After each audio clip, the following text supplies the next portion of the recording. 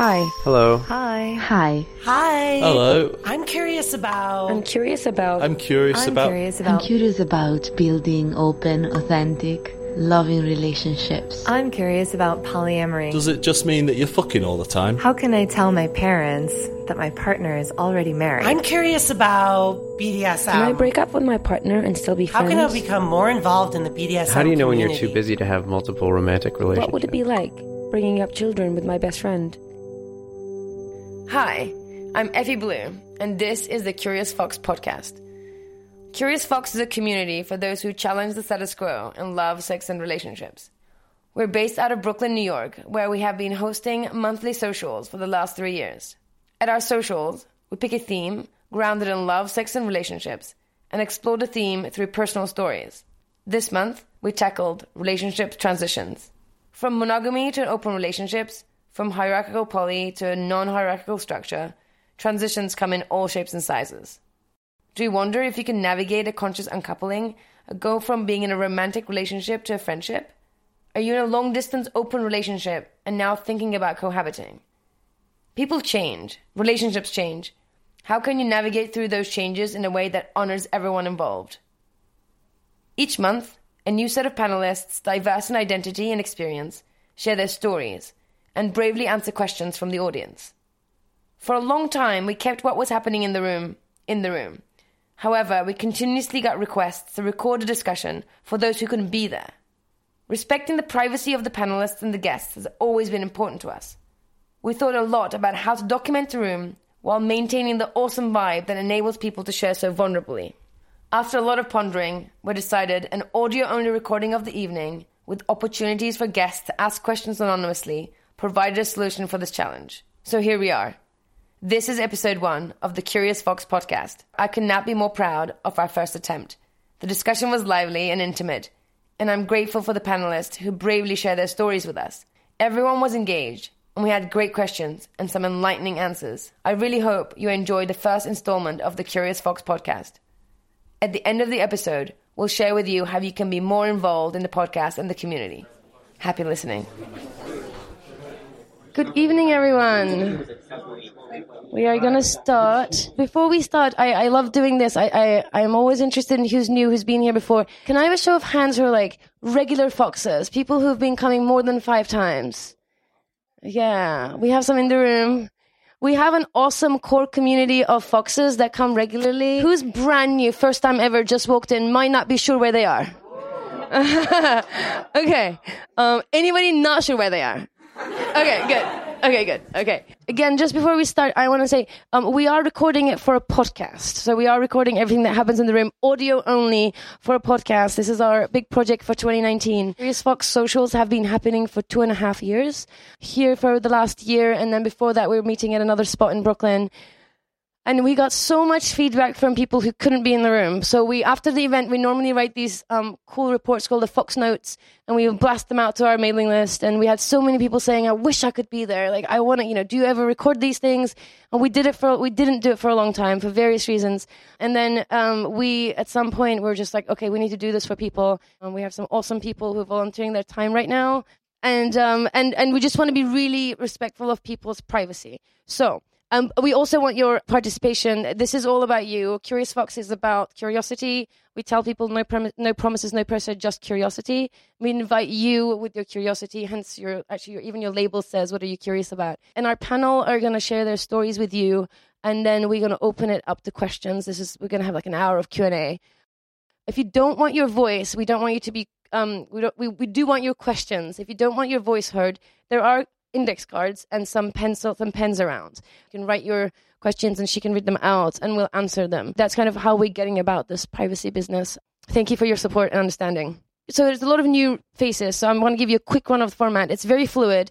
Today we are going to talk about relationship transitions. So every month we pick a theme anchored in love, sex, and relationships, and we explore this through different voices. We work really hard to put together a diverse panel in experience and in story, as well as identity. And we explored the theme from a very sort of human, everyday, how are the individuals are doing it in their everyday lives kind of tone. We'll start with sort of going down the panel. Everyone's going to share their story with you and their relationship transition story or personal transition story.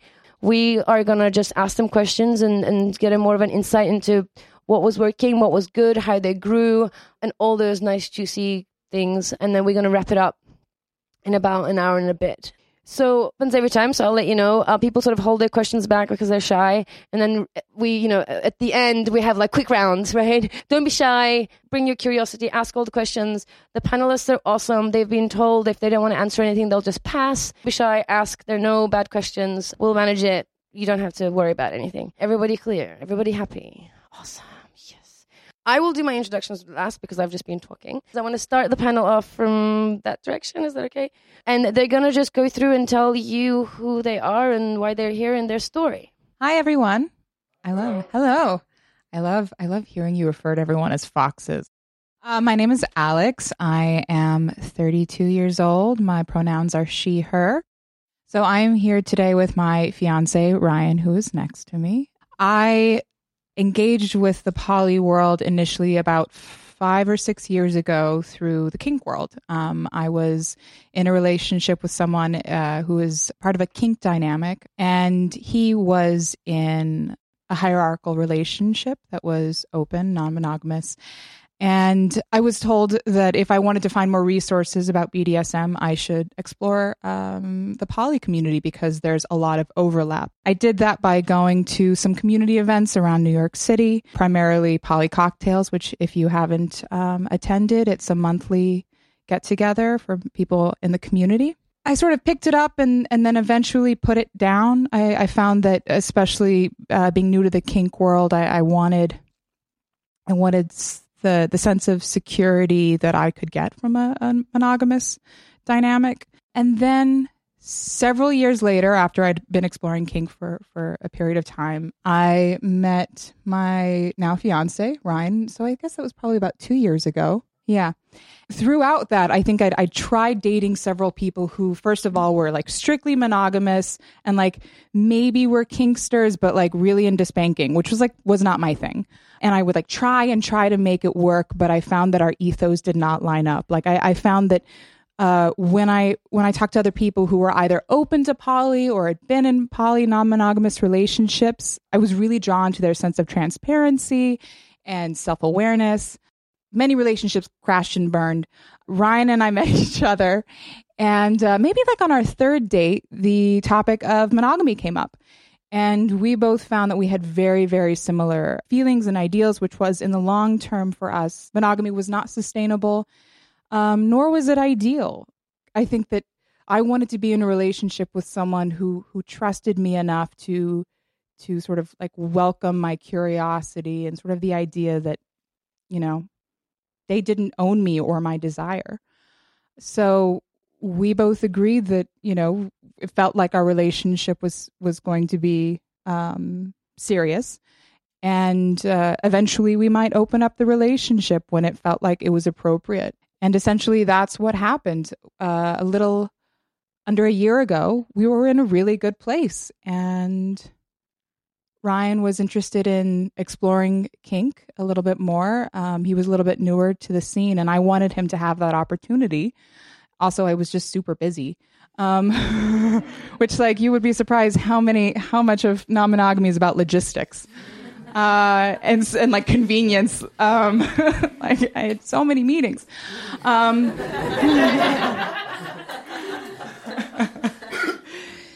So we started inching our way into non-monogamy, and it took several, I'm just chatting. I'm going to wrap this up here in a second. First, it was, it's just kink. It's just other people in the kink community. And then, we got on OkCupid and met people who were not part of the kink community, but interested in it. And so it was like, then it's just sex.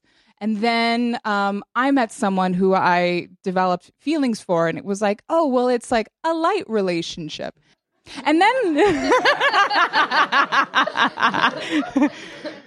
initially, and then it sort of progressed from there. And there were definitely a lot of really difficult conversations that happened because I say that now, and then this happened and then we transitioned, but it was more like, I did something and fucked up. And we were like, you're emotionally involved. Like, we need to talk about this now. And so it's been a really interesting journey, and I'm just gonna sort of wrap up there for now. Thank you. I appreciate you leaving some of the story for me to tell. It's nice of you. Very curious to hear how you tell it. Yeah, my name is Ryan. I use he, him pronouns. About a little over 2 years ago, a little over 2 years ago, I was getting out of a long monogamous relationship that ended up being kind of sexless and depressing by the end. And when I got out of it, I realized this was my last opportunity to explore some of the things I wanted to explore, but it had yet mustered the courage to investigate before things started to sag.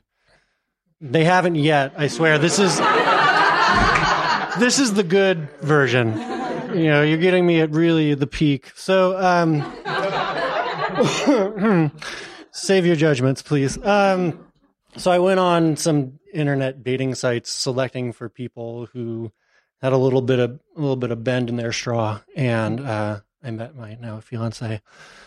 You know, on the third date, we did agree that we had deep skepticism about the long-term viability of monogamy. I think we'd both been in relationships that just ended up not working because we didn't feel accepted or some of our needs weren't being met or a combination thereof.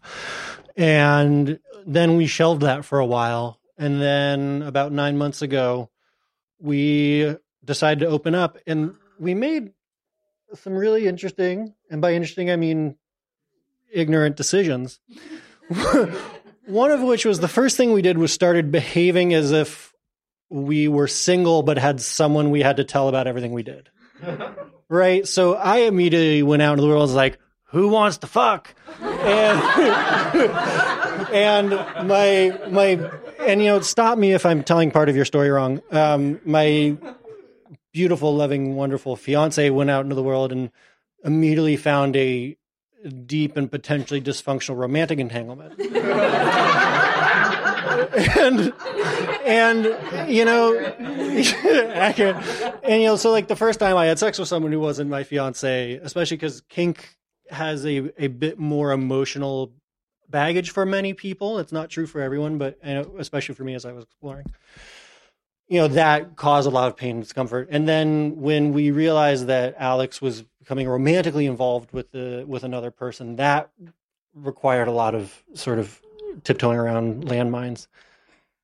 Well, more stepping on landmines, but so we, through a lot of pain and suffering in that relationship, we discovered we were doing something that we, between ourselves, been referring to as non-consensual poly.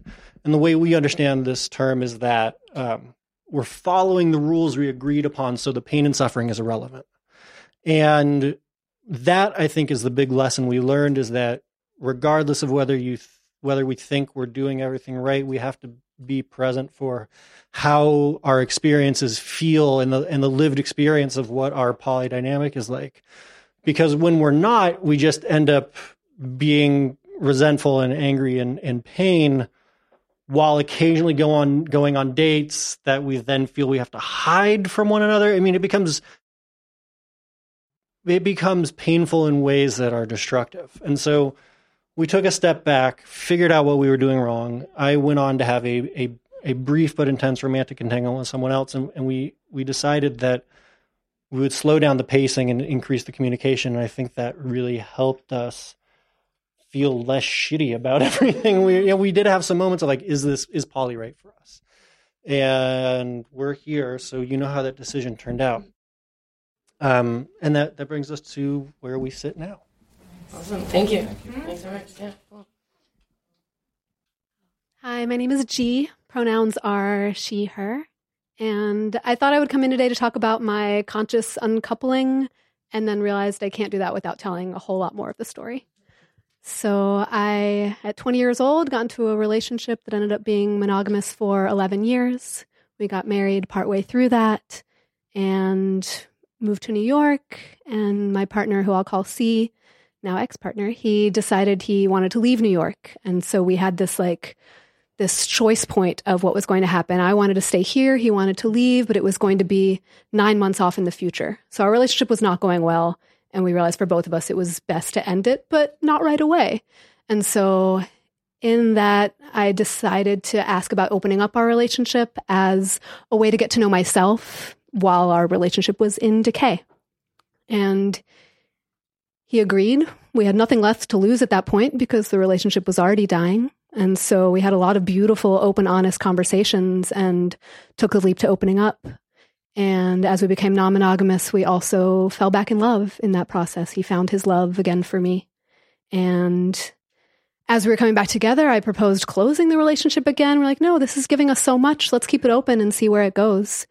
We didn't really know what we each wanted at the beginning. And of course, that's always shifting, but realized that theoretically and personally, non-monogamy made so much sense to us and that we were each interested in deeper emotional relationships. I also enjoy a lot of, random makeouts here and there, and he didn't care to hear about them. So we learned communication as well in terms of what each of us is interested in knowing about the other. But he was so supportive in my developing deep relationships and sharing those troubles with him. At first I was hiding all of I'm so invested in this other thing. It's scary for him to know. But no, he actually felt more connected to me when I shared what was going on for me. So we became open, we became polyamorous. I developed some long-term partnerships, one of which is still around this many years later. We opened up 4 years ago. And about a year after that, Seed decided he no longer wanted to live together, but we still wanted to be romantic partners. So that was a big disentanglement for us, no longer having our dogs together, no longer sharing space together. After being together for 12 years at that point, it was heartbreaking. It was so hard. But we supported each other in it and continued to want to be connected even as the form was shifting. So about less than a year after we stopped living together, C no longer wanted to be romantic partners or married. And that was a little over a year ago, 2 years ago now, 2 years. And it was heartbreaking, but again, because we had been doing this step by step and with so much love and connection and openness for each other, we're able to continue our connection. So the divorce process took a while for some legal reasons and just like delaying a thing that I didn't want, but then realized I did actually want. When he asked at one point, like, do you actually want to be married? I'm like, no, I really don't. So even though I resisted because I felt pushed into it, it was actually my decision as well. And the divorce became final last Friday. So, yeah, thank you. And then we had a 2-hour phone call on Sunday talking about our relationships and our pain, and he sent me the poems he wrote about our divorce, and I shared with him that I was crying with a lover for a whole long time on Saturday, processing the grief of the younger me whose dreams are no longer, but realizing that is the younger me. That's not present me, doesn't actually want that. So, thank you. So now I would consider myself solo poly. He would say the same for him. I have several beautiful, deep partnerships, one for 3.5 years, another for 2 years. Another relationship transition would be going from what I would say French vanilla, not quite vanilla, to very kinky. So thank you, non-monogamy, for that. And just really valuing having an uncoupling be so beautiful and connected, and where we still consider each other family and deep support systems for each other.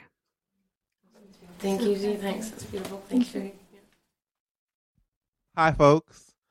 First of all, I want to say thanks to Ryan for saying fuck. I was like, can I say fuck up here? Ice has been broken, so like, filthy mouth, get ready for it. Okay, so my name's Siobhan. On Grindr, my pronouns are listed as boy, girl, etc. I don't care what you call me as long as you call me. I was introduced to poly back in 2014. I would say it wasn't peak hoe phase, but like the hoe phase was on a downward turn. And like I'd been in this like, baby fever mode. Like I'm ready to settle down. I want to have kids. Like, I need to find somebody to make a life with because I don't want to be running after a toddler in my 50s. But I was in a bar in New York at a Gay Geeks event. GGNY is fantastic. Shameless plug. 2:00 in the morning, these two gorgeous men walk in. And I'm just, I'm bad at video games, but I like to hang out. So I'm just like dancing, having fun by myself, listening to like Lady Gaga or whatever's playing. And I wound up making out with one of these guys. And then I wound up making out with the other guy. And it didn't start a fight. And I'm like, oh, this is different. Like, I'd been compulsory monogamous my entire life. Like I'd heard the word polyamory, but it existed in much in the same way that, like, Greek democracy exists. Like, it was some lofty idea I'd heard of.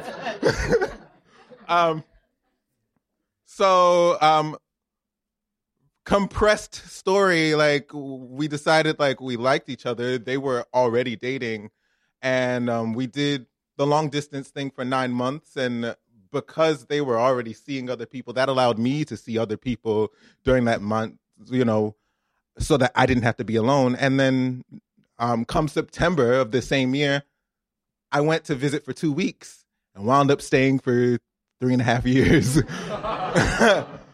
One of the things, like, towards the middle of the relationship that we all said, oh, like, if we'd known then what we know now, something we would have done differently, was like, it was really impromptu, and like it was a flippant decision for me to stay. Like I went to Ohio with 2 weeks worth of clothes, and I only had 2 weeks worth of clothes for like my first 6 months there because I hadn't been back to New York yet.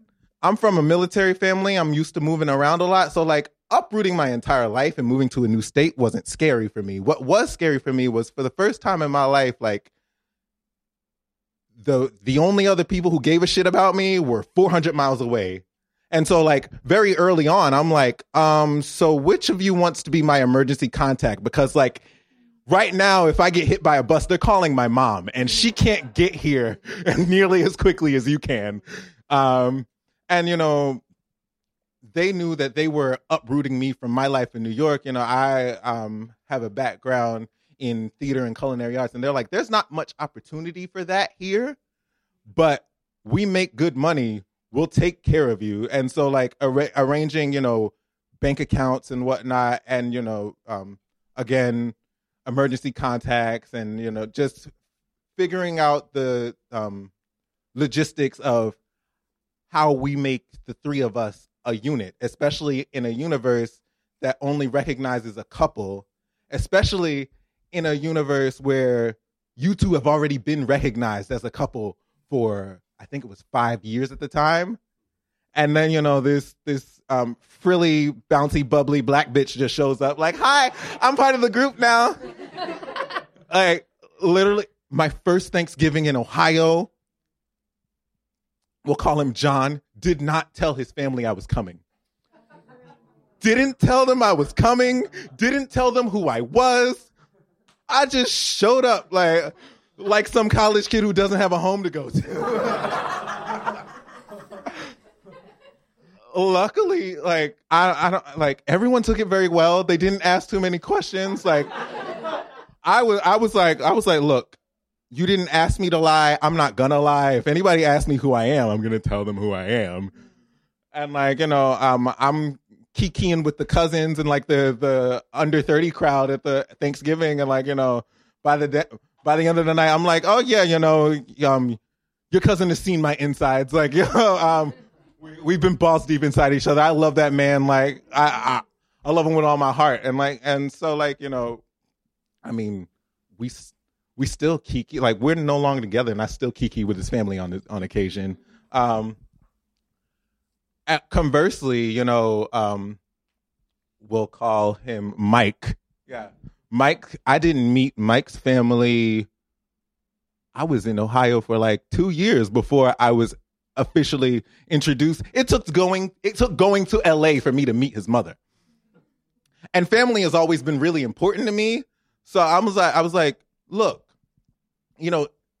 she doesn't have to love me, but she has to know I exist. Like, like, we have to be at least cordial, because if you expect me to be around for the rest of your life, like, I'm not going to hide from your mother. That's not who I am. That's not who I was raised to be. And if you're ashamed of me, then I ain't got time for this anyway.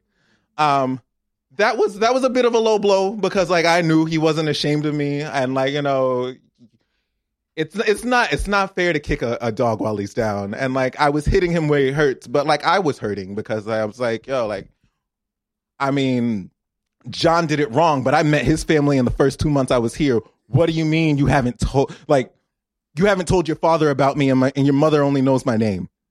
The first time I spoke to his mother, he just unceremoniously threw the phone at me. And I'm like, hi, ma'am, how, and like, you know, and I couldn't give him shit about it because I asked for this. So I'm trying to make small talk with a woman that like I've never met. But like that was like one of the biggest leaps for us. And because I was only supposed to be there for 2 weeks and we didn't have any of these conversations, like we were really just like learning as we go and like damage control. And then to add to the situation, they were leaders of the local poly organization. So I went from having never been poly, having only supposed to been in this town for 2 weeks, to being the face of polyamory for Southern Ohio. And I'm like, it's like, okay, well, damn, black, queer, like, pescatarian. How many slashes do I want to add to my name? But I said, like, you know, I want to do this community justice, and I certainly don't want to lie to these college students about like what polyamory is, what polyamory is supposed to be, what polyamory is supposed to look like. So I dived in head first, and I was all over Tumblr, and I was reading books, and like, you know, I was new to polyamory, but I've always been a people person. I've always been in the theater. I'm accustomed to diving into the minds of unfamiliar characters. And so I took all that with me. And like, I mean, a number of relationships, it was like, well, y'all seem to be making poly work really well. Like, can you help me with our relationship? And there were times in those 3.5 years where I'm like, when we're at home, we don't speak. It's just that my grandmother raised me that like the nonsense you're going through at home stays at home. And like, you know, especially the only poly faces, you know, I wasn't going to be the reason that someone said, well, no, obviously poly doesn't work. The one poly throuple we know, they're in shambles. So, you know, it was about, you know, for a while it was about, you know, saving face and, you know, presenting well until things did get better again. At the end of 3.5 years, it turned out we wanted different things. What I will say to their credit is that for the majority of our relationship, we were very open about our feelings. They called themselves relationship anarchists. I mean, personally, and maybe this is my own saltiness talking. I'm like, no, you're kind of hierarchical. You just like what you call yourself and what you practice aren't necessarily the same thing. But as people who were relationship anarchists in theory, we attempted to allow our relationship to be what it needed to be in any given moment. And we were constantly reevaluating what our needs were, the shape our relationship was taking. And as new people came and went from our relationship, you know, we allowed room for that change. But by the end of our journey together, I've always had a very firm idea of what I want in my head. Like my end goal is solid. I can see it. It's the road there that I don't know. And that's why I allow the universe to say, hey, move to Ohio with these boys you barely know, like, and, you know, see what happens. But like, from my perspective, you know, they're on very specific paths, but they lack a vision for where they want to go. And that became very frustrating for me. I'm like, you know, if you don't want kids, that's fine. Let me know so I can make a decision. If you want to spend the rest of your life here, that's fine. Let me know so that I can make a decision. And every time it was time to make a decision, they would kick the can down the road. Another year, another 2 years. Okay, we're going to buy this house. Oh, are we staying here? No, we're going to buy this house. We're going to live here for 5 years, and then we'll decide if we want to stay here. And that's fine for them, but that didn't work for me. And eventually it felt from my perspective that I was the one who was always compromising. And that may or may not have been true, but when you feel like you're the one who's always compromising, that leads to resentment. And to this day, I love them. I don't want to hate them.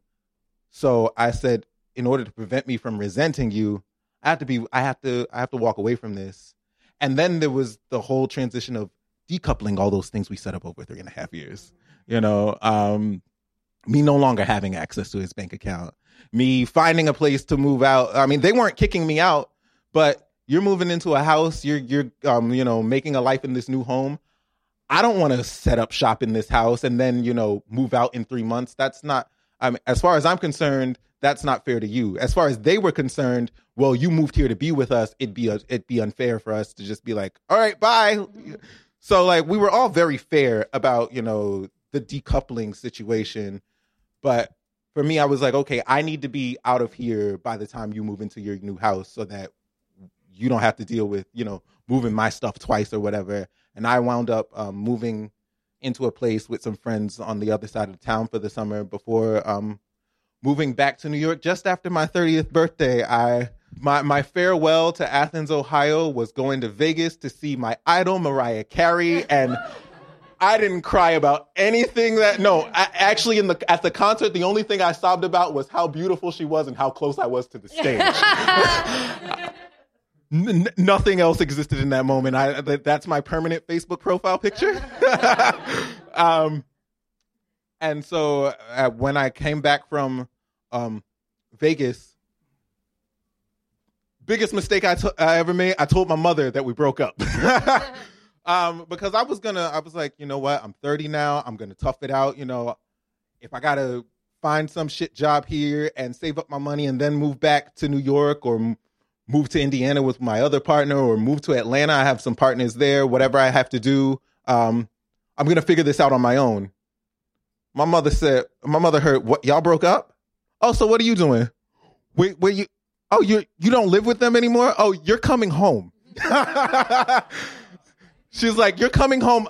I can be there next week. And I'm like, nah, Mom, I already paid for the ticket to Vegas from Ohio. Let me do Vegas first, and we'll figure that out when I get back. And yeah, as soon as I got back from Vegas, my mom was like, so your stuff's packed, right? Because it's time to go. And so now I'm back in New York because Mommy came and rescued me. Yeah. Welcome back. Thank you. Thank you for sharing. Mm-hmm. Awesome story. Okay. Hi. I am Alan, 30, hetero male, so male pronouns. And my story is, oddly not dissimilar to G's, which is funny because I think we met about 4 years ago around the time frame that you discussed. So let's try and get through this without going through too many detours. I met my best friend when I was in 5th grade. We started becoming closer friends in 8th grade and started dating around the senior year of high school. Cut to end of senior year, or halfway through senior year of college, we got engaged. We were living in New Jersey. We were already kind of living together during the summers and winter breaks, but I was only going to school about an hour away from where she lived, or where we lived. Anyway, we got married. So I was 22 at the time, and we lived together in New Jersey on our own for a couple of years. And kind of realized that suburban Jersey life was not for us.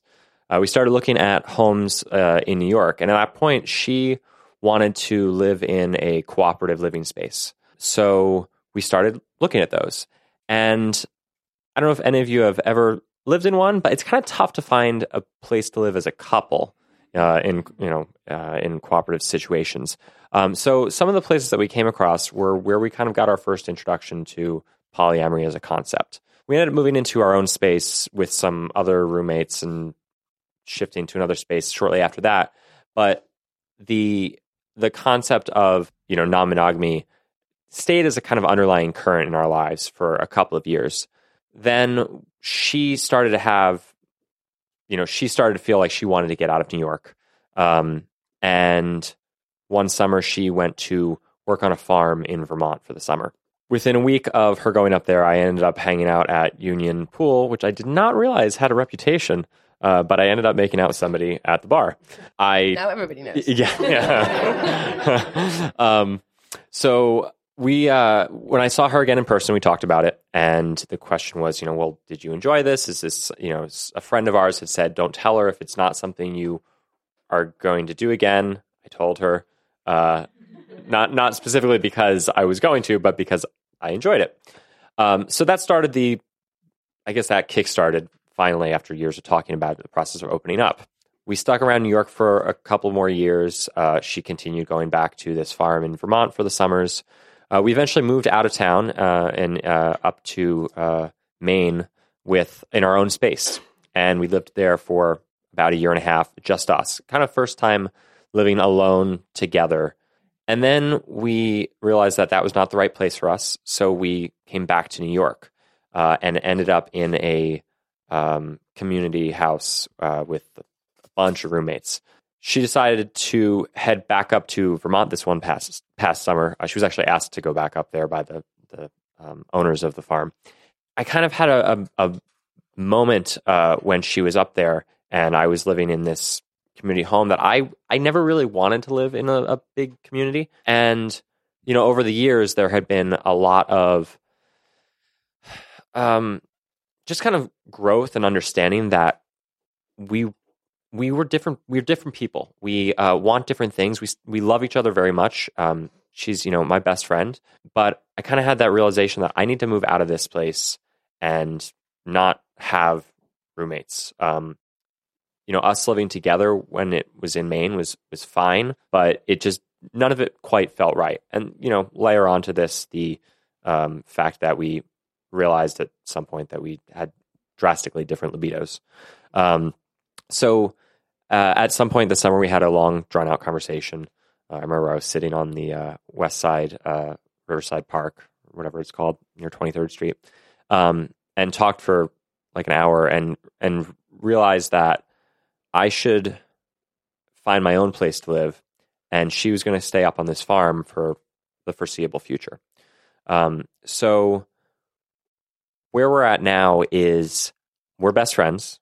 We're still legally married. There's no reason to change that, at least for there's no reason to change that right now. But I am living on my own here in the city. She is living up on this farm in her community that she's built and grown over the last couple of years. We see each other, a couple of times a month, maybe. In the winter, she comes down here to be somewhere warm. This past weekend, she called me on Friday. She's like, I need to come down this weekend. I can't do anything. It's too cold. I'm like, yeah, come on down. So, we hang out. It's pretty platonic at this point. But we enjoy each other's company. I'm now dating as solo poly, I guess is the most succinct way to put it. I think that kind of sums it up. Awesome. Thank you. Yeah, thank you. Awesome stories. I have so many questions. Before I start my questions, I do want to thank you from the bottom of my heart for all the shares. This is awesome stories and this is intimate and gorgeous, and thank you. So I'll give you a short synopsis of who I am because I do this all the time, so I'd like to give little snippets every time. My name is Effie Blue. I'm a relationship coach. I work with people who are curious about transitioning into or have hit a roadblock in open relationships, non-monogamy, polyamory, whatever they are trying to tackle. I coach around this idea of relationship by design. I think regardless of what our end design is, we should actively and consciously design our relationships in a way that we can thrive in them. And thriving looks different for different people.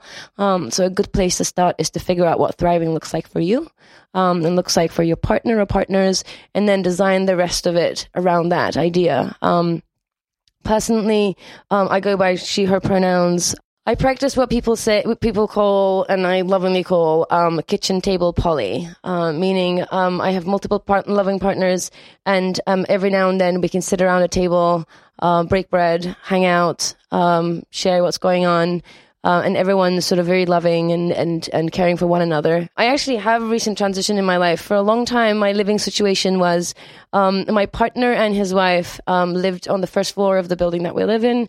I lived on the second floor on my own, and on the third floor were our friends for a long time. So we lived in this building together with separate apartments. And, it's an interesting relationship. That partner and I have been dating for 4 years. His wife and I are not romantically involved, but very close as people, as friends. I consider her to be an ally, a friend, a fellow strong woman. She's, I have a lot of love and respect for her, and it's mutual. It's that to me, actually, out of all the relationships I have in my life, that is the one that is the most interesting and different dynamic. It's not something that you see very often. In fact, you get told it should be the other way around. Like if you love the same person, especially as a woman, if you love the same person, you should be fighting. And we don't. We're very loving one another. So this was like this for a long time. He and I were dating for 4 years. They were together for 5 years. They got married 2 years ago. I was actually in their wedding as their best man. It was awesome. And then I moved into the second floor maybe 2 years ago. And then about 2 months ago, my other partner, my life partner, moved in with me. That's a big transition because I love living on my own. In fact, the only way that the closest that I would ever come to living with somebody else was on the second floor of the building, but in the last sort of officially the last since November, my partner moved in with me, thus with us. And we're just in the sort of transitioning into cohabiting, also looking at what that relationship looks like now for the four of us. My partner downstairs and I have what I call a legacy relationship, right? It's what I brought into this newer relationship, which is about over a year old.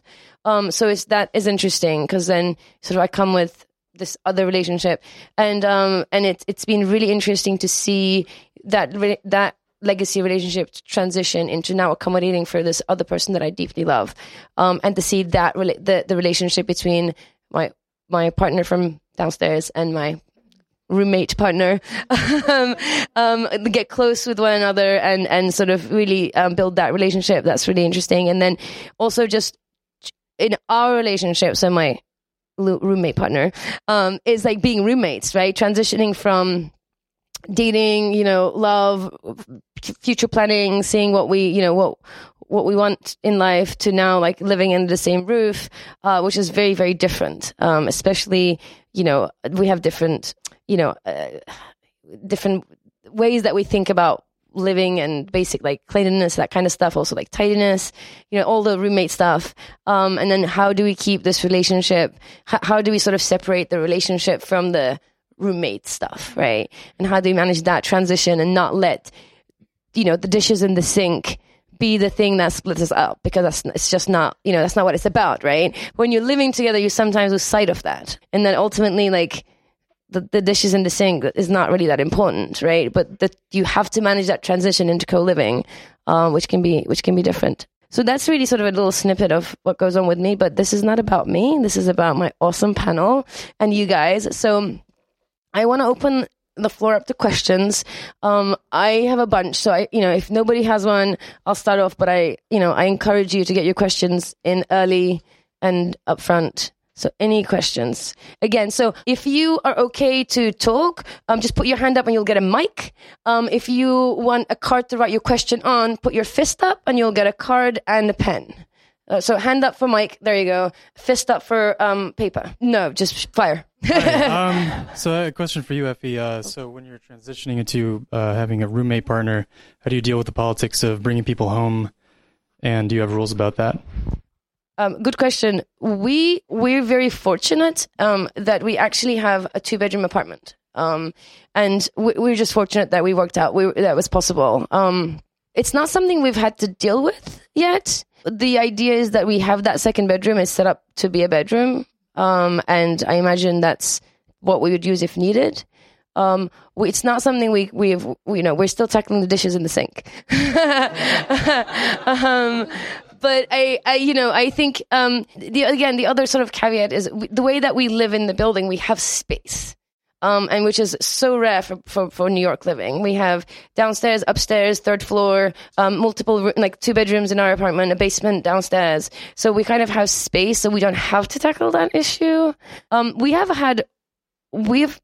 We've had incidents before, and I think what ended up happening is the person that doesn't want to be involved in what's happening went to our guest bedroom. So it was like, this is happening. Do I want to be a part of it?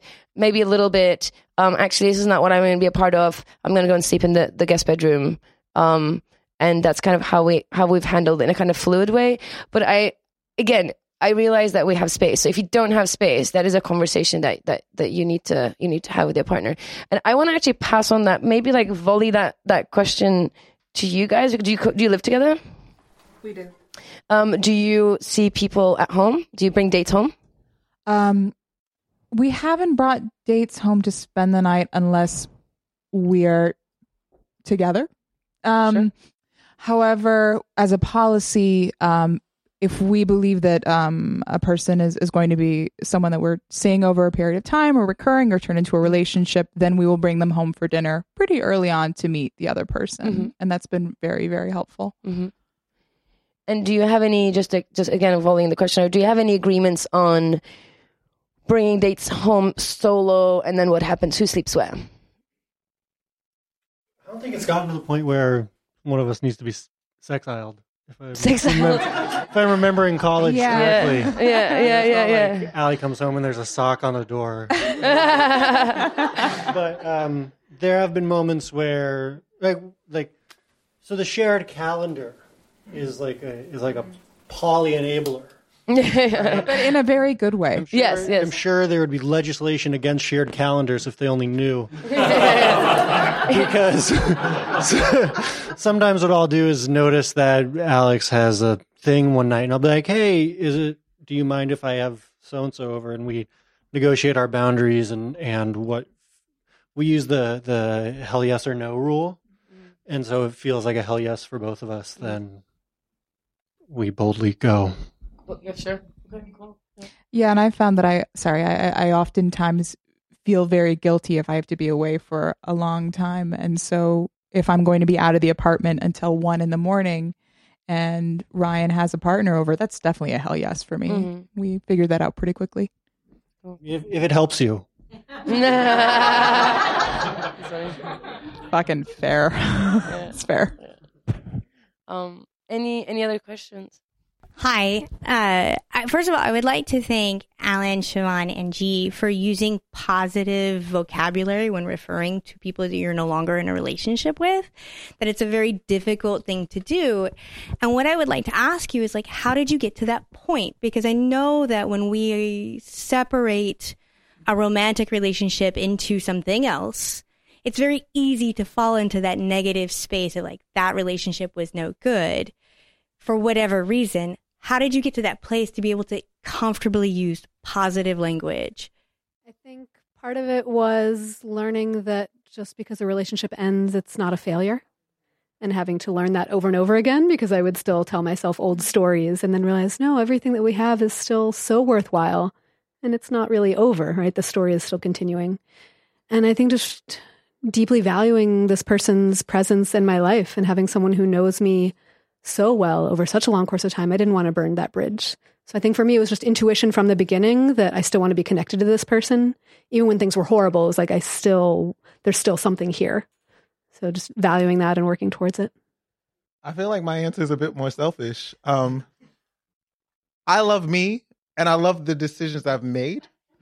And I wasn't crazy for 4.5 years. Like, there were good things about them. And if I step outside myself and say, and like, if I were looking at a friend's relationship, like, okay, it didn't work out, but y'all had a good thing going for a while. And I still love them. And I still they've infected all my favorite songs. And some days I'll be listening to a song that I've been listening to since I was 5 years old, but now it reminds me of them. And I'm bawling in the bottom of my shower. And like, hating them isn't going to fix that. And just because you can't be around someone for a period of time doesn't mean you love them any less. I just had to recognize that I loved myself enough to walk away from it, and it doesn't change what we had, even though we can no longer be together. I mean, I still refer to her as my partner. It's no longer necessarily a sexual relationship, but she's still my best friend. She's still probably the most significant relationship in my life currently. We talk on the phone most days. So it's just an evolution, and thus, yeah, still love her. Nice. That's awesome. Yeah. Hi. So this is actually for Alex. So a lot of your transition, you use the phrase that you actually fucked up, in the sense that you were kind of doing it and then realized later on that, oh, that's something that you needed to talk about. Do you feel that that was better for finding out what you wanted in a relationship, or would you have rather had talked about it beforehand and kind of figured that out later on? Definitely talking.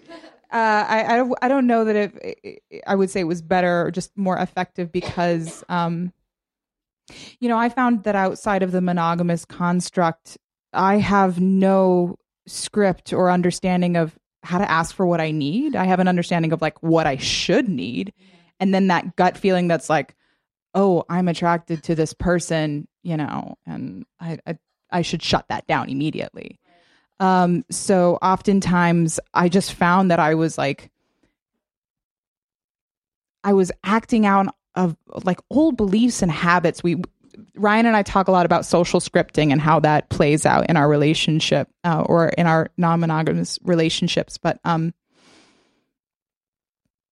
yeah, it was just a gut feeling. Like I felt like I was doing something wrong. And so I would hide it. I wouldn't communicate it, because that has always been the practice in terms of monogamous relationships. You don't share that, you want to make out with your coworker or whatever. You keep that down. And so it took me a while to figure out that this was a safe place for me to talk about that. And most of the time it was because I waited until that attraction had escalated to the point that it did become a problem, because I was then hiding something from my partner, who was just like, if you told me the truth, like it might have been uncomfortable and then we would have talked about it. But like in my head, I'm like, the relationship would explode.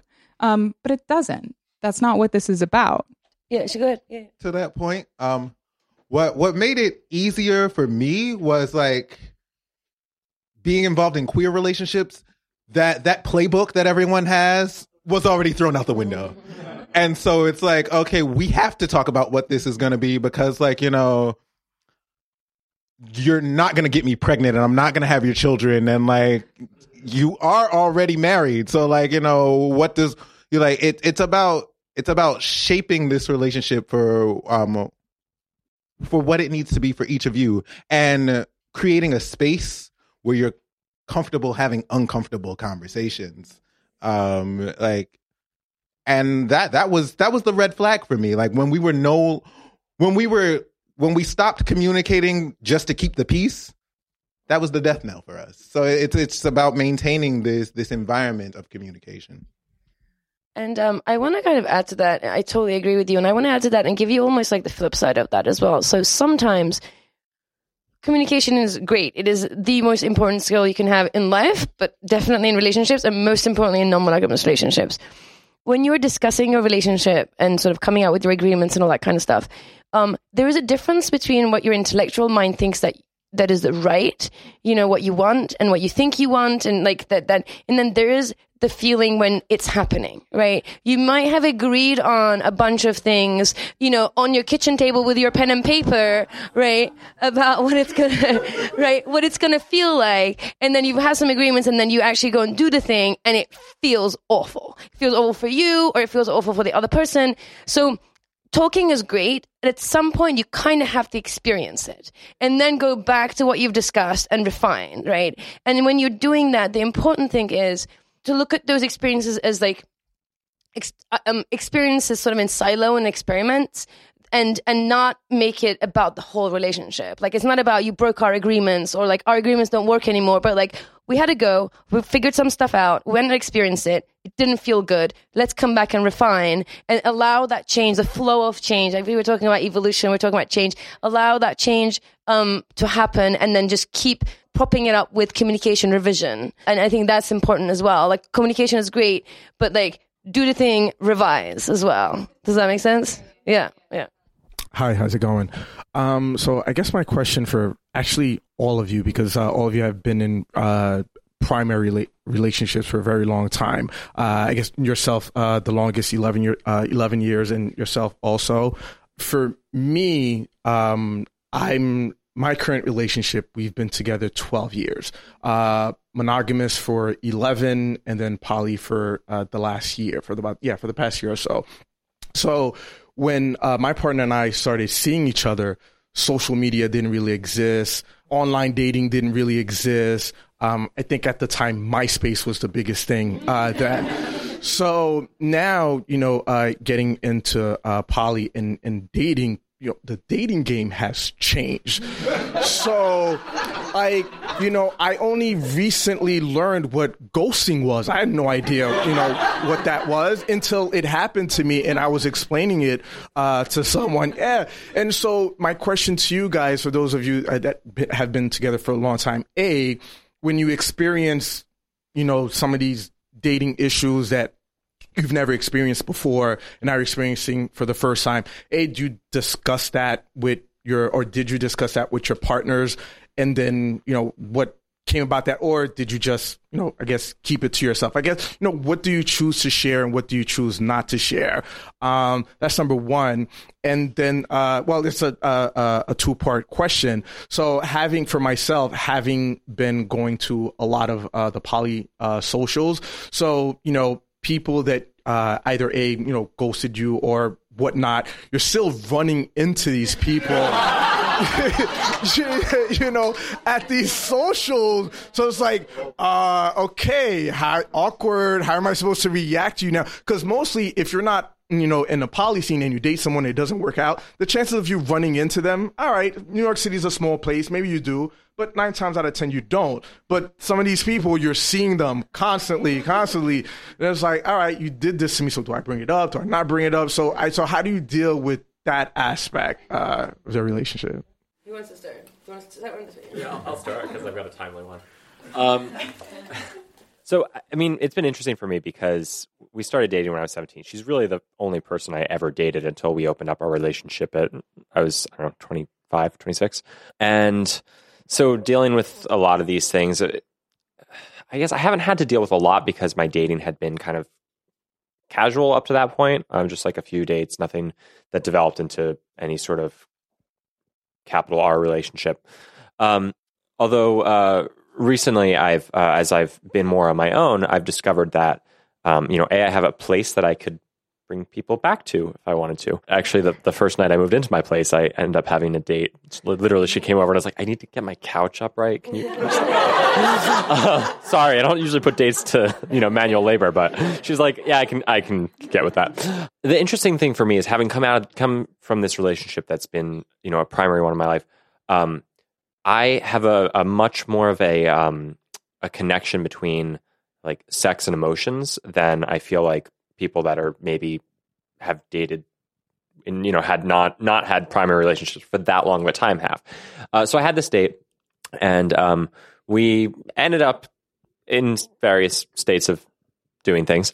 But I didn't want to have sex. I think she was put off by that. And I realize now that I might not have made it clear about my connection between like sex and intimacy and being extremely casual and everything. I did talk to my partner, best friend, about that. In not directly, but kind of it's a thing that I've recognized is becoming. I'm just becoming more aware of.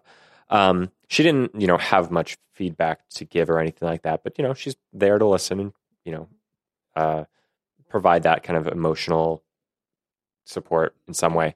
I'm going to be at this woman's house on Friday for an event, so I might run into her there. I don't know.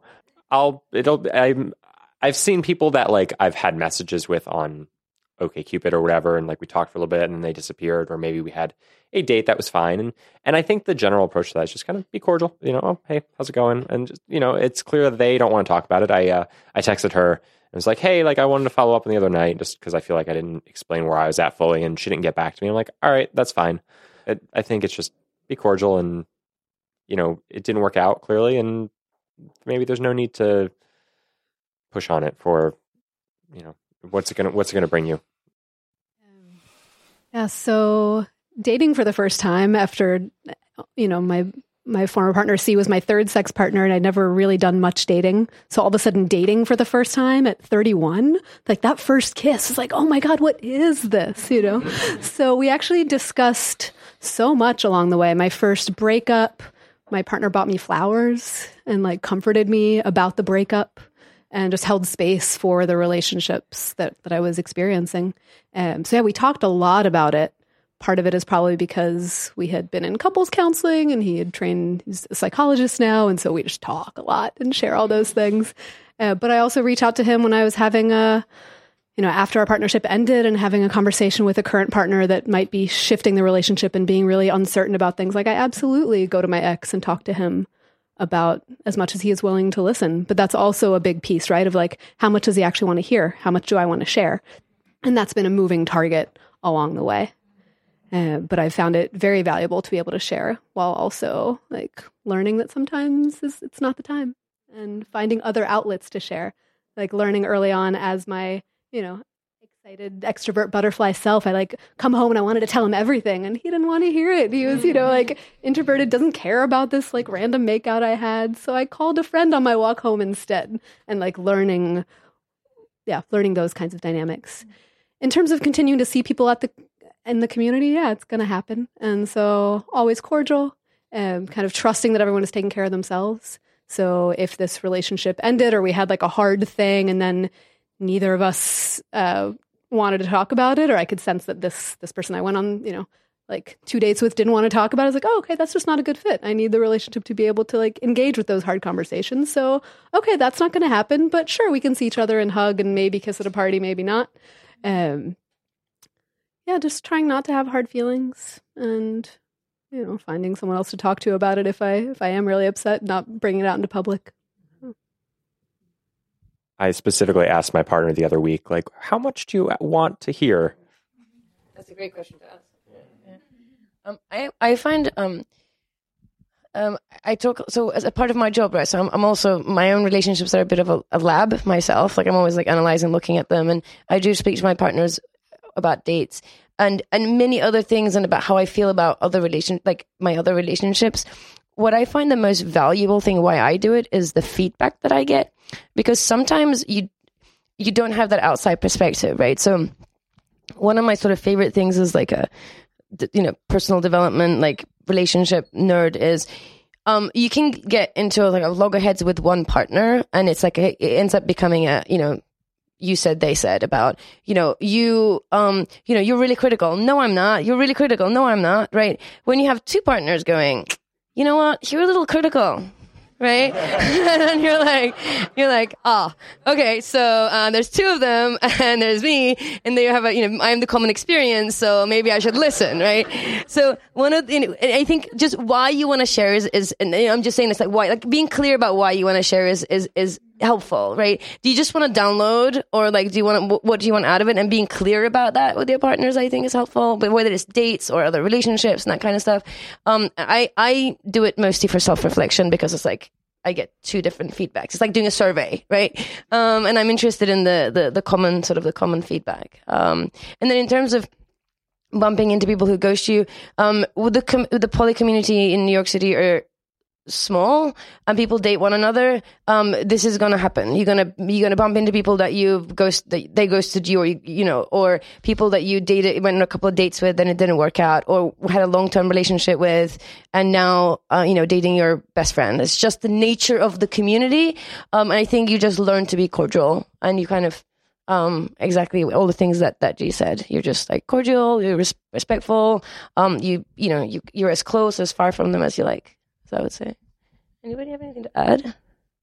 I mean, like, before I knew I was poly, like the gay world in New York City is positively incestuous. Like, and the more like specific your community is, the smaller that pool's gonna be. And unless you want to be downright ostracized and be like, the crazy bitch of the group, like, you just let that go. It's like, I'll wave and say hello when we see each other at a party. And if you turn around like you didn't see me, all right, then like we won't talk tonight. Like that's fine. There's plenty of a dick in the sea. When it comes to like telling your partners about other dates, like one of my partners was really into it. It's like, oh my God, Dish, tell me everything. What color was his eyes? Like, what did y'all eat for dinner? The other partner, he like, you know, it didn't upset him, but like he didn't really give a damn about the other people I was seeing because like we were into different types. And so he's like, that person sounds miserable. I don't like, did you have fun? I'm glad you had fun. But like, it's a matter of knowing your partner well enough to know how much they want to hear. And also as someone who's like, as your partner, it's like having a best friend. Like you're going to want to tell them things and they're going to want to hear things. And like, you play with how much of that is allowed for the two of you. And sometimes it could also be, I think this is what you were talking to Alex, is like, but if you leave it too late, by the time you're talking about it, you're kind of dropping a bombshell. Like when you're like, oh, I met this person and there was a connection, it's much easier to talk about than like 3 months later. I mean, like, I met this person, there was a question, there was a connection, we went on, 3 dates, we've had a sleepover, I think I'm in love. Here you go. And you're like, whoa, where does that come from, right? Like that comes from nowhere. And then that's way more like, feels so much more bigger than like this sort of drip, like communicate with the change, right? So I met somebody, there was a connection. I think I might, ask them out for a date. You're not asking for permission as such, but you're just like communicating the change, right? So by the time you're saying, I think I love this person, your partner that you're talking to isn't like, in shock and like doesn't know what they're doing and like feeling really unsafe and insecure, all that kind of stuff. So like that drip conversation, if it makes sense within your relationship, of course you can agree with your partner to have a don't ask, don't tell, or whatever you've agreed to is that's what you should go by. If you're thinking about like best practice, that would be kind of my suggestion.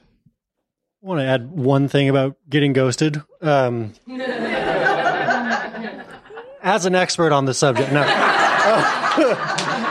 Well, I have a headless kink profile on OkCupid, and about half the people I match with are like, "Ooh, kink, what is that?" I'm actually terrified. And when that happens, my number one coping mechanism is to complain to Alex about it. And to her credit, she's always like, "That person's stupid." And I'm like, "You're right. I feel better."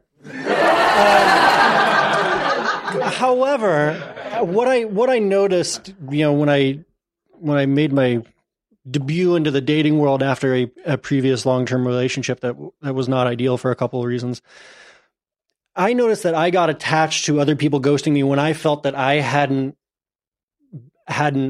accurately portrayed who I am. And I got attached to that rejection because I was critical of how I had behaved myself. And so I think a lot about being integral both in communication, in interaction, and living my poly life and my dating life and my kink life according to my values, so that when someone else ghosts me, I can say with a straight face to myself that there are a lot of reasons to suffer. The Buddhist suffering, right? Life is suffering. I cannot possibly understand or predict what's going on for another person, but I can be compassionate to whatever thing was happening for them that made them want to avoid a deeply unpleasant conversation, even if that conversation consists of, "Hey, not feeling it, you're great." I don't want to imply that everyone that I go on a date with has this deep existential moment of suffering, right? Because that's not exactly how I want to market myself in the world, but I do try to have more, present evidence not excluded. I do try to take a little bit more of a global perspective on you never know what these people are dealing with. And that is a really good excuse for me to be cordial and be kind when I see someone else in the world. Now, when I behave out of integrity with my own values or do something stupid, that's when I'm like, please don't reject me. I was just being stupid. I'm sorry. And that's when, I thought about this because you said that text message, right, you said, I think I need to explain this a little better. And whenever I've never gotten a response to that text message, but I've sent it multiple times because that's an integrity thing for me, you know? Sure. Just one more thing about communication. Ryan and I found that in the beginning, we were so thrilled and excited. It was like Christmas morning. We wanted to talk about poly all the time. And so we were talking about OkCupid. We were sending each other screenshots, et cetera, et cetera. And then we were sometimes doing that in the middle of the workday, sort of just gliding past the fact that some of these conversations might be emotionally fraught for the other person. And you have no idea when you're going to cross that boundary, but you might have just derailed the other person's entire afternoon. And now you have to have a 2-hour conversation to pick that apart. And we oftentimes were working from home together at the same time, individually on OkCupid in different rooms and then running into the other room. So essentially, we very quickly realized that we needed a container for those conversations. And we literally use that phrase, hey, can I open the container right now? Is now a good time?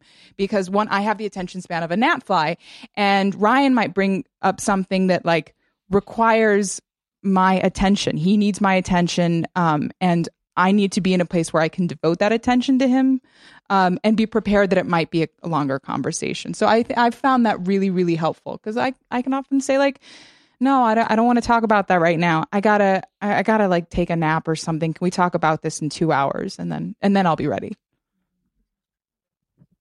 That's really good. And I'll add to that in a little bit. Is just talking about poly all the time.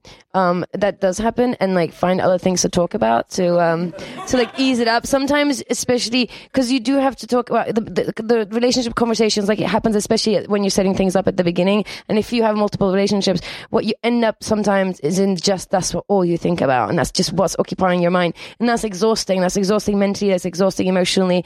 So like, find a hobby, start doing something else, and just don't make your whole life, your relationship, your identity, how you spend your time, mental energy, effort, just relationships. And this is coming from a relationship coach. So I'm telling you, just watch out for that. And also connect over other things, connect over cooking, connect over your friends, connect over other things, as well as this, poly relationship that you're nurturing as well, is what I would say.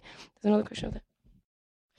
So it sounds like most of you have been in pretty long-term, serious partnerships.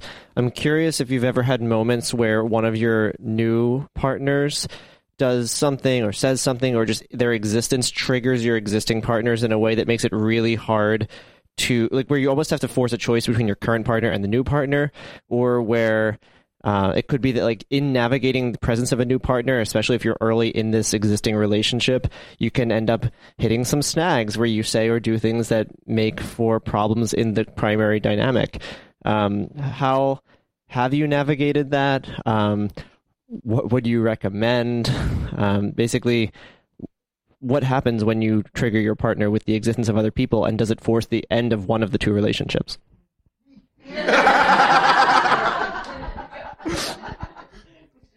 So like I said, this was my first poly relationship when I jumped in head first and was like, all right, screw it, we're doing it,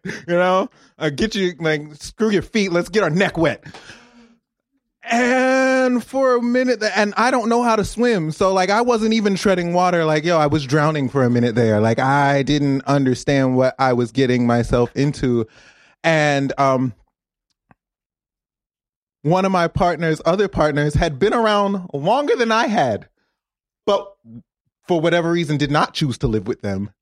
And we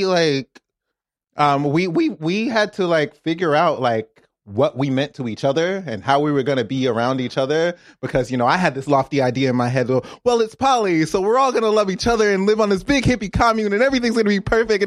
And they were like, no, you're cool and all, but I don't want to date you, and I don't necessarily want to be around you very often. And I was just like, what? Now we're best friends, but at the time I was just like, I don't know if any of this is gonna work. If they can't love me, then they're gonna taint your idea of me, and then this is all for naught. Why are we here? But it really you have to circle around back and say, wait. Is this is this a we problem or is this a me problem? And if it's a me problem, then, okay, take some time, self-reflect, come back a new person and see how you feel again. And one of the nuggets my partner gave me when we were together was whenever a new person comes into a relationship, you're not adding a person to the relationship. That old relationship dies. And the 3, 4, 5 of you are starting something new together. Your past is still there. Your past is still important. But in order to create something that's sustainable, you can't say, oh, well, we're watching Doctor Who because it's Tuesday night and we always watch Doctor Who on Tuesday night. You don't have, you either love it or shove it. Like it's about making that space for one another, making that space for, dealing with moving in with one partner and it's like, I don't like the way you leave your toothbrush on the sink covered in toothpaste. You're gross. Like double that. Or triple that. And so it's really about, owning what's your problem and then working through what's our problem. So I misspoke before. I did have one relationship in this time that I've been with my partner that was a bit more significant. And that was probably that was definitely the most challenging one. In that my partner, best friend, values time spent together very highly, and so there were some points of there were some struggles when the three of us were actually together because this partner that not my best friend, this other partner lived out of state, so she would come and visit occasionally, and I think that dynamic not quite working well, and the challenges with time spent actually end up being one of the things that caused that long distance relationship to end. That being said, with this new evolution of my current relationship into some, me being dating more as solo poly, but still having this, intense emotional relationship with my best friend. I can't say I'm specifically looking forward to figuring out all the things if I should come into another strong emotional relationship, because I'm certainly open to that. We've discussed that theoretically that would be fine for me to move on to, but I am aware that is going to be a challenge. Fair enough. Do you guys have anything to add? You don't have to. I'm just. It seemed that you had something to add. I wanted to make sure you have some. I feel like Ryan believes I have something to contribute here. Not. I'm sorry to speak for you. I think it's a great and it's an important question and it's something to think about. And I feel like we have each been on both sides of that equation. Initially, I was seeing a man, and romantically things escalated. It was like the first guy that I went out with, once we'd opened up, it got fairly emotionally involved very, very quickly. And Ryan and I had agreed on physical boundaries for each date. We would discuss it at length. And then, that's like in theory, as you were saying earlier, versus in practice. And then I would come home from that date and we'd have a lot of really, like, I could see that Ryan was in pain, that it was really, really challenging. And I thought throughout, well, I didn't do anything wrong because I did all the things. In fact, I did less. Like, we only kissed once, It took that happening over and over and over and saying, I think for a while too, I just thought well, this has to do with this is Ryan's side of the street. Not that maybe we need to rethink the way that we're approaching this because you're the person that I love and you're in a lot of pain, and maybe just the logistical sort of physical boundaries are not enough. Ryan talked about consensual versus non-consensual poly. when Ryan started seeing someone who he was emotionally involved with, very quickly, who he could see, becoming a secondary partner, I experienced a lot of that pain and thought, felt like I was dying.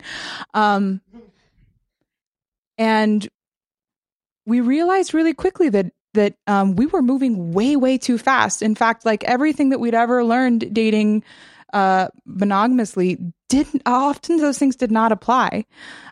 So we needed to establish proper boundaries, which were like no texting every day in the beginning, because that pulls us away from each other. Like space that out. Don't get super stoned off of each other's pheromones. Like wait, see each other once, wait another 2 weeks, then go out on another date. And like when Ryan met someone who was like really, really lovely and was like willing and generous enough to step back and slow it down. What I think a friend of mine said, it was like, if the relationship ended with that person, it was like they'd be crashing, driving 17 miles per hour versus 70. So we decided to take it very, very slowly and found that physical boundaries weren't enough. If the other person was in pain and it was not a hell yes, we needed to reconsider our approach. Does that? Yeah. Just to respond specifically to the language you used, you were using the word trigger, and I think that means different things to different people. For me, I have a lot of baggage behind my chair. No, I have a lot of baggage in my past about abandonment and inadequacy stuff, and that's like perfect storm in Polyland. And I think this speaks directly to what you said about me versus we, because I've been to just enough therapy to understand my problems but not fix them. I decided that it was all a me problem, and so I didn't have the tools to stand up for the fact that I thought there was something about our relationship that was creating this unnecessary amount of pain. It took me getting involved in a romantic relationship and Alec experiencing that same suffering for us to realize that we were doing something wrong. So I think the most succinct version of our answer is like, if it feels like it's forcing a decision point for you, then there might be structural flaws in your approach. And that's not going to be true all the time, because there are people who have had to make hard relationship choices. When we started getting close to the bandsaw, we realized it wasn't because we needed to make that choice, but because we had set up the systems the wrong way, if that makes sense. Their right way may not necessarily be your right way. You just gotta play with it. This is this is the whole relationship by design, idea is like you have to figure out your own design. You have to go through the process and figure out what's right for you. Yeah. So I have a question. We've been talking a lot about, like, say your nesting partner or your primary partner, or the person that you are opening up this partnership with, and how you make it work with them and being sensitive to each other's emotions and things. But I feel like there's a lack in talking about maybe the other people that you're bringing into, this fold of your, whatever your structure is. And I find that, like, my partner and I, we date together as well as, like, with the possibility of, like, offshoots. If there's, like, only a connection between, like, a couple of the other people, and, like, totally, like, there's no reason to stop, like, a beautiful relationship. But I find that, especially people who are trying to understand polyamory and who are monogamous, and they're like, oh, like, how is this affecting your relationship? And, like, isn't this thing, like, tearing you apart, and jealousy, blah, blah, blah. But they never think about the other people. And I think the other people, as, in terms of, like, coming into something, that is pre-existing, have the harder, just, yeah, or sure, but just they have, like, they have maybe not harder, or just as difficult of, like, a thing to deal with. And so, there was this one instance where somebody was like, oh, like we wanted to progress to being more intimate. And she was like, oh, well, like really like my partner wants to meet you first. And to me, it was like, fuck you. I'm not dating your partner. Like, cool. Like I want to respect these boundaries, but also like this is our relationship, and your partner like is of course like something that is in, your other realm, but the fact that it's like invading this is kind of almost not seeing me as an individual person, And so like we try to like be very mindful of that, because also like people coming into like a pre-existing thing is like it's like if you ever move to a different like school and you get into a group of friends that already have like a history and they'll have their jokes and stuff, and you're like, I really want to like, I wish I knew all your inside jokes, but you don't, and so you feel like a lesser friend. I feel like that's like something that everybody can like, I don't know, empathize with. And I've been talking a lot, sorry, but anyway, I want to hear your thoughts on like, seeing these other people as people. And I feel like putting boundaries on like how often you can text somebody is almost not seeing them as necessarily like even the possibility of them being like a true partner, not letting that flourish. I don't know. Thoughts?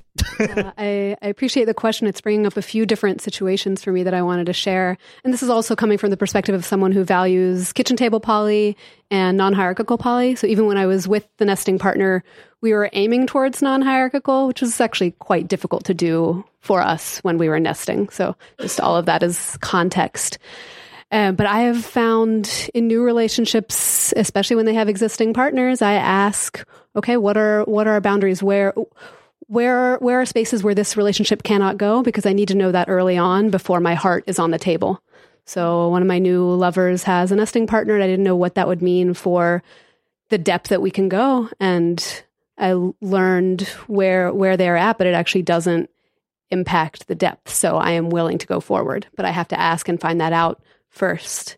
I had the situation of when my ex-husband and I were living together, and I started a new relationship with someone that 3.5 years later I'm still with. But at the time he was nesting with someone, and I was one of several partners he had. And I felt very secondary, tertiary, had to deal with a lot of pain in that process, and was scared to talk about it for a long time because I was still new and didn't know what was up. But I hear you and really want to make sure that we value all of our people, regardless of how long we have been with them, what our titles and labels are. But we're all people and in this connection space together. I love people, but I love myself the most. And I was diplomatic, but I was very stern very early on. I said, look, I love you, I want you, but I don't need you. And if you're not going to treat me like you want me here, then I can go do other things. And a transition for me was going from being this outsider coming in to being the insider bringing in other outsiders. And like, someone mentioned to me the campfire rule, which I value very much, leave the space better than when you found it. And so especially I call myself the gateway drug of poly. Like I keep coming across these people who are monogamous and like we're friends, and they're like, I've never done this poly thing, but you seem pretty cool. Let's try this out. And I'm like, okay, kid gloves. All right. What does poly mean to you? Okay. What it would like, how involved do you want to be? And like, I'm very much about making the new partner welcome. Like, like I was saying before, your old relationship is dead, and the relationship now is whoever was involved before and this other person, not plus this other person. And it's because if you don't make that person feel included, if you don't respect that person's boundaries and desires, then they're not going to stick around long. And so you're just going to have a string of these short-term partners who all wind up feeling like you used them. And so it's pay attention to people, pay attention to their needs. And like, your partner is always going to be like, I mean, structurally speaking, like, you know, if y'all pay a mortgage together, like, there are going to be some things that, you know, you have to refer to your partner for that you don't have to refer to your boyfriend for. But it's about making sure that, you know, that boyfriend still feels important, that boyfriend still feels loved, that boyfriend still feels like his opinion matters. Yeah, I think I also want to add, I've actually been that I've moved away from primary and secondary language in my practice. If I'm dealing with a couple who are sort of looking at outside relationships, I talk about core relationship and auxiliary relationships, because I feel like the primary, secondary has its connotations, and you know, the words that we use affect our behavior. So I understand the definition that they want to have, but because of the value in the human that you're dating, that's why I've moved away. Now we talk about core relationship and auxiliary relationships, and I've been that auxiliary relationship for my longest poly relationship is they're now married and I'm the third person, and I have a very clear idea of what I want as an auxiliary partner, and so I, like what G said, I check in with like what is your relationship. What's available, right? And I think, like, if I match that availability, do I have my needs met? Am my expectations met? All that kind of stuff. And I think if you are the part of the core couple and you're dating, I think you do need to explain that to the people that you're dating. And I think, again, then they have the choice of, you know, if you're saying, I need to check in with my partner every time we schedule a date. You know, I need to, you know, we have a thing about taking things really slowly. Like, those are the things that need to be discussed up front so that you can value those people, I think. And I think, you know, then the people that you're dating they know what they're getting themselves into. And I think that's really important. That's the best thing. And as the person who are dating, you also need to know what you need and be able to say no to a relationship. It's not available. Like, a lot of the time I hear people in pain saying, I just want more from this partner, but they don't have, you know, they have this other partner, or they have other partners, or they have restrictions. You know, it might not be right for you, because it's just the availability that you need is not there. So it's worth thinking about. We're running out of time. There's always more questions than we have time for. So just because the event is almost over doesn't mean the conversation has to be over. We have lots of ways that we want you to connect with us. So if you see there are signs everywhere, we are on Facebook, we are on Instagram, we are recording this, so there's a podcast, we are on Patreon, where depending on the level, you'll be able to ask us specific questions and do Google Hangouts or get videos with your specific answers. And so there are a lot of ways that if you didn't get to ask a question today, if something comes up later, if you and your partners have conversations and something gets triggered, there are a lot of ways for you to continue to be engaged in this community outside of the events that happen monthly. You're awesome. Thank you. This is perfect, because I have some thank yous before we wrap up this particular part of our event. So before we sort of wrap up, there are some thank yous. First and foremost, my panelists, thank you so much. You know, thank you.